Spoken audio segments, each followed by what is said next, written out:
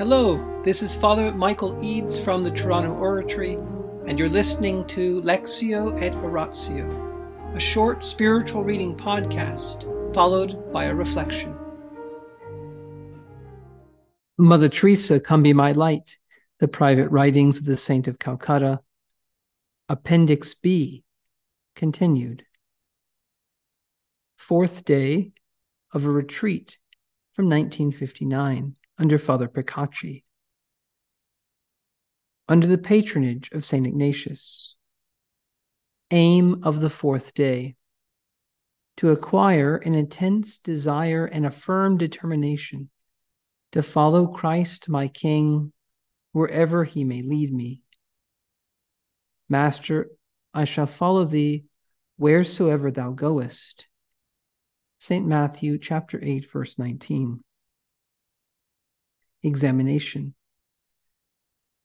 First, how do I perform my daily exercises of piety?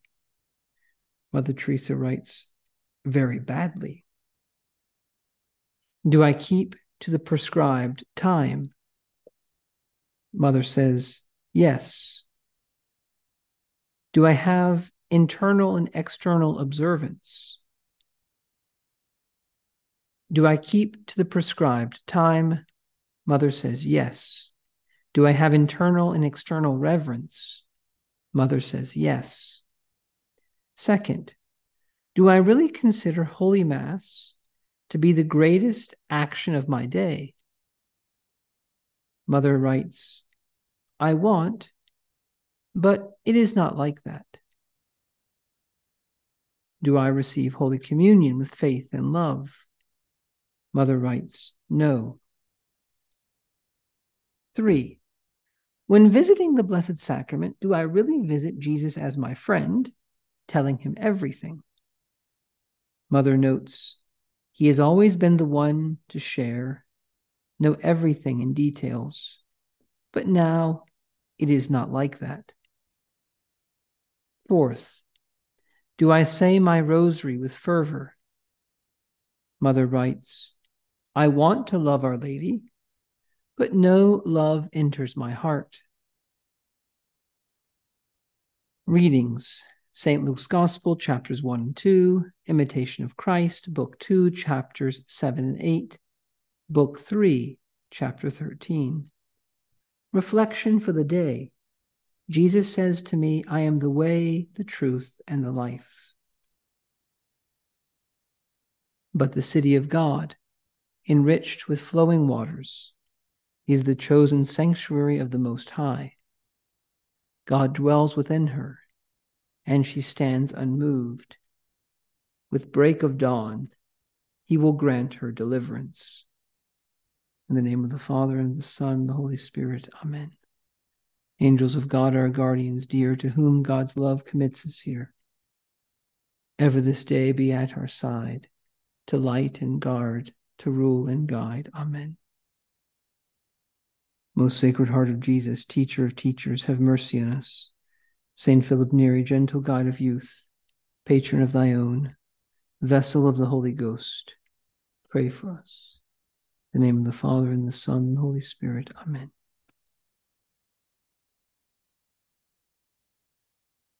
How are we to understand Mother Teresa's answer?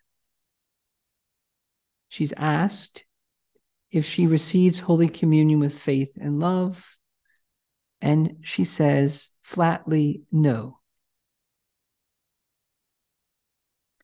Well, the first way that we might answer this apparent difficulty, the difficulty is Mother Teresa, the great saint, saying she doesn't receive him with faith and love. But how can you be a saint if you don't believe in Jesus and love Jesus? How can you even be saved if you don't believe in him and love him?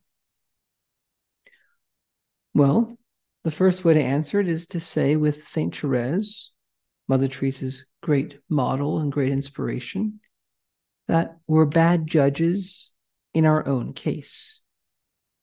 So we just have to say to Mother, well, you're a bad judge in your own case. You do receive him with love and faith, and your sense of whether you believe and love him is not very accurate. Okay, that's fine. We can say that. But that isn't really being totally honest in dealing with the difficulty, nor is it being very honest with Mother Teresa's own feelings. Because Mother Teresa felt like she didn't love and believe in Jesus. Again, her experience of going to communion, her experience of receiving our Lord, was not the experience of one with fervent faith and love. Her experience in prayer was of one who prays very badly. That's what she says. She does her normal prayers very badly. And what's her experience of praying the rosary? Wanting to love, but feeling like no love is in her heart. Now, it just will not be that helpful to simply say, well, Mother, you're a bad judge in your own case. Because she really doesn't experience herself as believing. She's not a bad judge. She's actually a good judge. And in telling us these intimate details, she's being very vulnerable, and she's really sharing how she experiences these events. And in reading them, we should realize a couple things. First of all, that our Lord is very pleased with Mother Teresa. Because even though she doesn't feel any love and faith, even though she thinks she does her exercises very badly, she keeps to the prescribed time. She has internal and external reverence. In other words, she does not let her dryness, she doesn't let her darkness, she doesn't let the obscurity of her life be an excuse for not doing what she knows she's supposed to do. Secondly, Mother says, I want the Mass to be the greatest action of my day. She says she wants to love Our Lady. In other words, if she wants it, where else is that wanting coming from but from God? And if he had asked her, do you have hope in the Blessed Sacrament? Do you receive the Blessed Sacrament with hope? She might have been able to say, very truthfully, yes. Because wanting God, wanting his help, wanting to make the Mass the most important action of the day, that holy wanting, that holy desiring, is the act of the virtue of faith. The virtue of hope. It's the act of the virtue of hope. The virtue of hope gives us the desire for God and the things of God, and it gives us a desire for the means of achieving union with God. We are saved by hope, St. Paul says. And no matter where we are, no matter how dark we feel, no matter how much it seems to us that we don't have strong faith, we don't have strong love, let us take great comfort, because if there is a wanting in us, and if we experience ourselves as wanting, as desiring, as longing, we are able to even there see the fruits of the virtue of hope. By faith, we know Jesus. By love, we want his will to be done. By love, we have friendship with him. By love, we have one will with him. But by hope, we want him for ourselves. By hope, we want happiness. By hope, we want love. By hope, we want all the things we need in order to do his will. We need to open our minds more and more to the importance of the virtue of hope.